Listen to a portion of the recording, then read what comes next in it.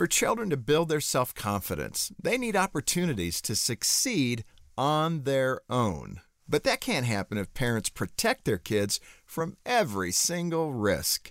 A few years back, my son Trent and I visited near Yosemite National Park in California, and we got the chance to rappel down a 180-foot granite cliff called the Prow. What was I thinking?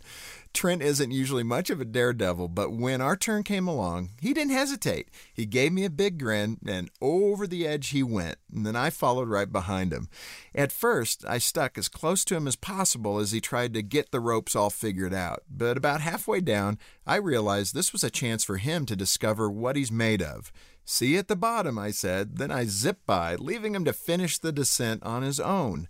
And when he got to the bottom, I could tell his confidence had taken a leap as big as the cliff he'd just conquered. It's not hard to understand why.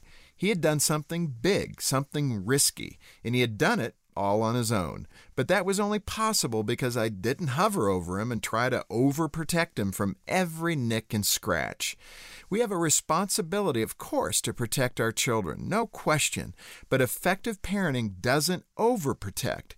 Be there for your kids, but recognize they can only gain confidence in themselves if they're given a chance to make mistakes or succeed on their own. For Focus on the Family, I'm Jim Daly.